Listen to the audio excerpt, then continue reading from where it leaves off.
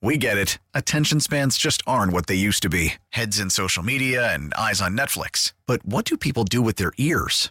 Well, for one, they're listening to audio. Americans spend 4.4 hours with audio every day. Oh, and you want the proof? Well, you just sat through this ad that's now approaching 30 seconds. What could you say to a potential customer in 30 seconds? Let Odyssey put together a media plan tailor-made for your unique marketing needs. Advertise with Odyssey. Visit ads.odyssey.com.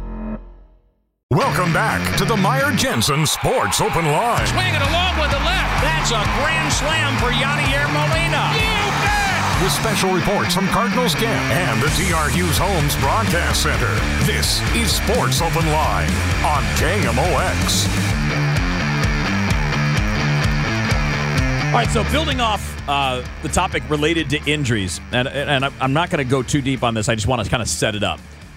Because there was a story in the Washington Post that kind of detailed some of the things that Tyler Skaggs went through before he passed away, and obviously he died of because he took pills that were laced with fentanyl, and obviously took his life, and it's a horrible tragedy, and we're finding out all kinds of terrible things about that. But part of the story in the Washington Post, without getting into the details too much because we don't have time, really comes down to like athletes playing with pain. Right? Mm-hmm. He was dealing with some nagging injuries. Some of the text messages from his agent in there were essentially saying, listen, if you miss time, you're not going to be eligible for arbitration. And and you can't tell if it's pressure or if it's just informing him, hey, just so you know. But either way, the bigger picture here is that these guys are facing those pressures to play through pain sometimes and knowing the difference between an injury and pain. Mm-hmm. But what I'm fascinated by here is that we're still stuck in like 1950 in some of this, where it's like, if you can walk, you should be out there. And in the old days, we played through everything. And like, what I don't understand is, why is knowing that that's a bad thing supposedly soft? Like, is it soft now that people wear seatbelts in cars? Because when I was a kid, we didn't wear seatbelts in the back seat. This wasn't a thing. Does that mean we were tougher?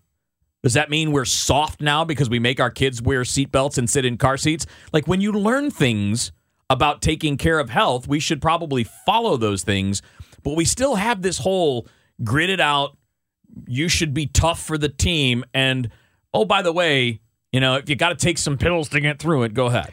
I don't believe there's as much of it, but I still think it exists. There is probably less than, say, 10, 15 years ago, but I do think that sentiment is still there. And in the Washington Post piece you mentioned here, the agent for Tyler Skaggs, Ryan Hamill, and this is according to court documents, sent a text, and one of the texts was, we can Aleve and Advil the blank out of it, which means, yeah, you're hurting, your groin is hurting, but we're going to just give you painkillers, and you're going to pitch through it because of the things you're talking about, because the less he's out there, the less he's going to earn, and here's your agent saying, well, the less you earn, the less I earn, which is a problem. Which is the danger in all of that, yeah.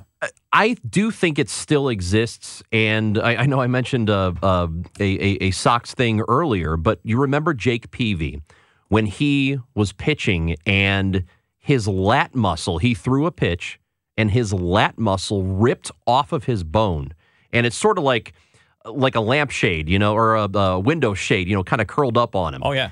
And the reason that happened was it was happening slowly, but the guy kept taking painkillers, and I'm not saying he took any of this stuff, but he was trying to lessen it because he felt like, I got to be out there for my boys. I got to be out there for the guys. And what ended up happening is he had an injury that tanked the rest of his season and part of the following season. I still think there's some of that. I still think there are players who are just, they don't want to be seen by their teammates as not being there for them, and that's ridiculous. Yeah, and I do think when you're looking at injuries, are you hurt or are you injured? There was a football coach. He said, I would always ask my players, are you hurt or are you injured? Bud Kilmer. There you go. Yeah. But it's purely contextual for every athlete and every situation. You have to take in the entire environment in order to understand the cost-benefit analysis. We were talking, Wheeler, earlier about the window for these professional athletes is so small. Yeah, it's average career is like 3 years. Right. Yeah. And if you're thinking, this is when I'm making my money, this is when I can be successful, I think right now the risks of playing through this injury is worth it for later. That should be up to the player. I think, again, looking at context, head injuries is a totally different matter when we're looking at affecting the quality of the rest of your life. So, yeah, you could look at an ankle different than a head injury, but the play through it cannot be a sweeping mentality for all athletes all the time. What's difficult is getting players to understand that and to listen to their bodies and then to not be afraid that they'll be labeled as injury prone. That's the last thing. I mean, I'm sure Alex Reyes, part of what he's going through right now is he's thinking people are going to start to think, if they don't already, that I'm injury prone. Right. There's always going to be something that comes up for me. And I bet Jack Flaherty feels that to an extent because he's had some injuries now in his short career. But I also believe Flaherty would not be one of those people who is going to feel the pressure of that so much. I think he'll listen to his body and say, "Look, I can't do it right now." Yeah, I agree. I'm not that these guys are stupid, but they're Amy's talking they're not about soft. I think this is one of the problems. Like older generations look at that and say, "Well, I just toughed it out." Well, that's because nobody knew anything. Yeah, and your career lasted 1 year. Yeah, I mean, but like because nobody knew anything. So, and to me, a lot of this ties into the things we're seeing with mental health in sports. Like it used to be like if you were feeling it and you were like, I'll find a way through it by taking drugs, by drinking, by doing whatever. Like you think about the old school baseball players and you hear about all the difficult things. Well, yeah, they were all boozing every night and they were coming to the ballpark hungover because they were self-medicating, with the pressures that they were feeling. Like the Mickey Mantle story is that perfect example of that. And what's fascinating is we're learning more, and by people talking about it more, like the head injuries that you mentioned, because we're talking about that in football, hockey. We have special rules for it now in baseball so that they can be on a separate injured list so that they can come back faster if they're feeling faster, but they don't have to feel the pressure. Like, well, you can't be gone for 14 days. So we're coming around on it, but we still find a way to put that pressure on. And, that thing you mentioned, I had more than one coach, starting when we were in high school. Like, know the difference between an injury and pain. Soreness. But here's the thing, though. Soreness in your knee can lead to an injury in your shoulder. Right. Like, because you're going to compensate. And listen to what Flaherty said the other day. About his oblique. Is that the oblique led to him changing his delivery unconsciously. Led to him changing his delivery, which led to the inflammation. And because we know all of this now, I'm surprised that we still even have at all this push. And now it's not always coming from people in the sport now. In the game, I think they're really good about this. But, man, I wish more people would pay attention. Like a stigma. Yeah. I mean, these players don't live in a vacuum. So even if they have the support of their team, their teammates, the front office, they know what the fans are saying.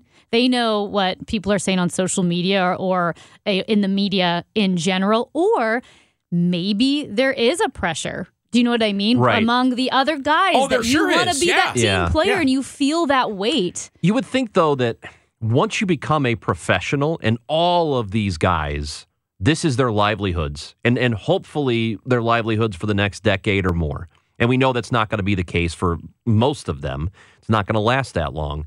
But you would think they would all, being professionals, would say, hey, we get it, because this is your business. This is your career. And if you push it now and you try to play through something and make it worse, that might be the end of your career. So I get it, because I would want you to afford me that same courtesy.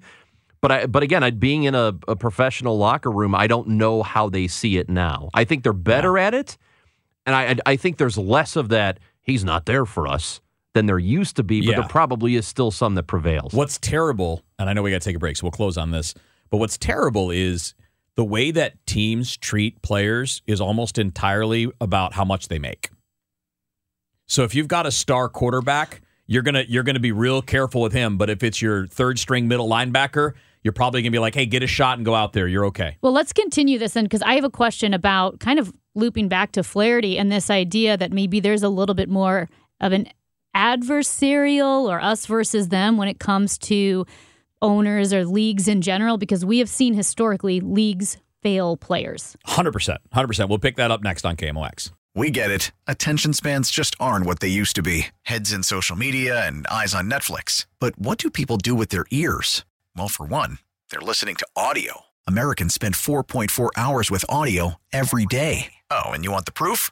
Well, you just sat through this ad that's now approaching 30 seconds. What could you say to a potential customer in 30 seconds? Let Odyssey put together a media plan tailor-made for your unique marketing needs. Advertise with Odyssey. Visit ads.odyssey.com.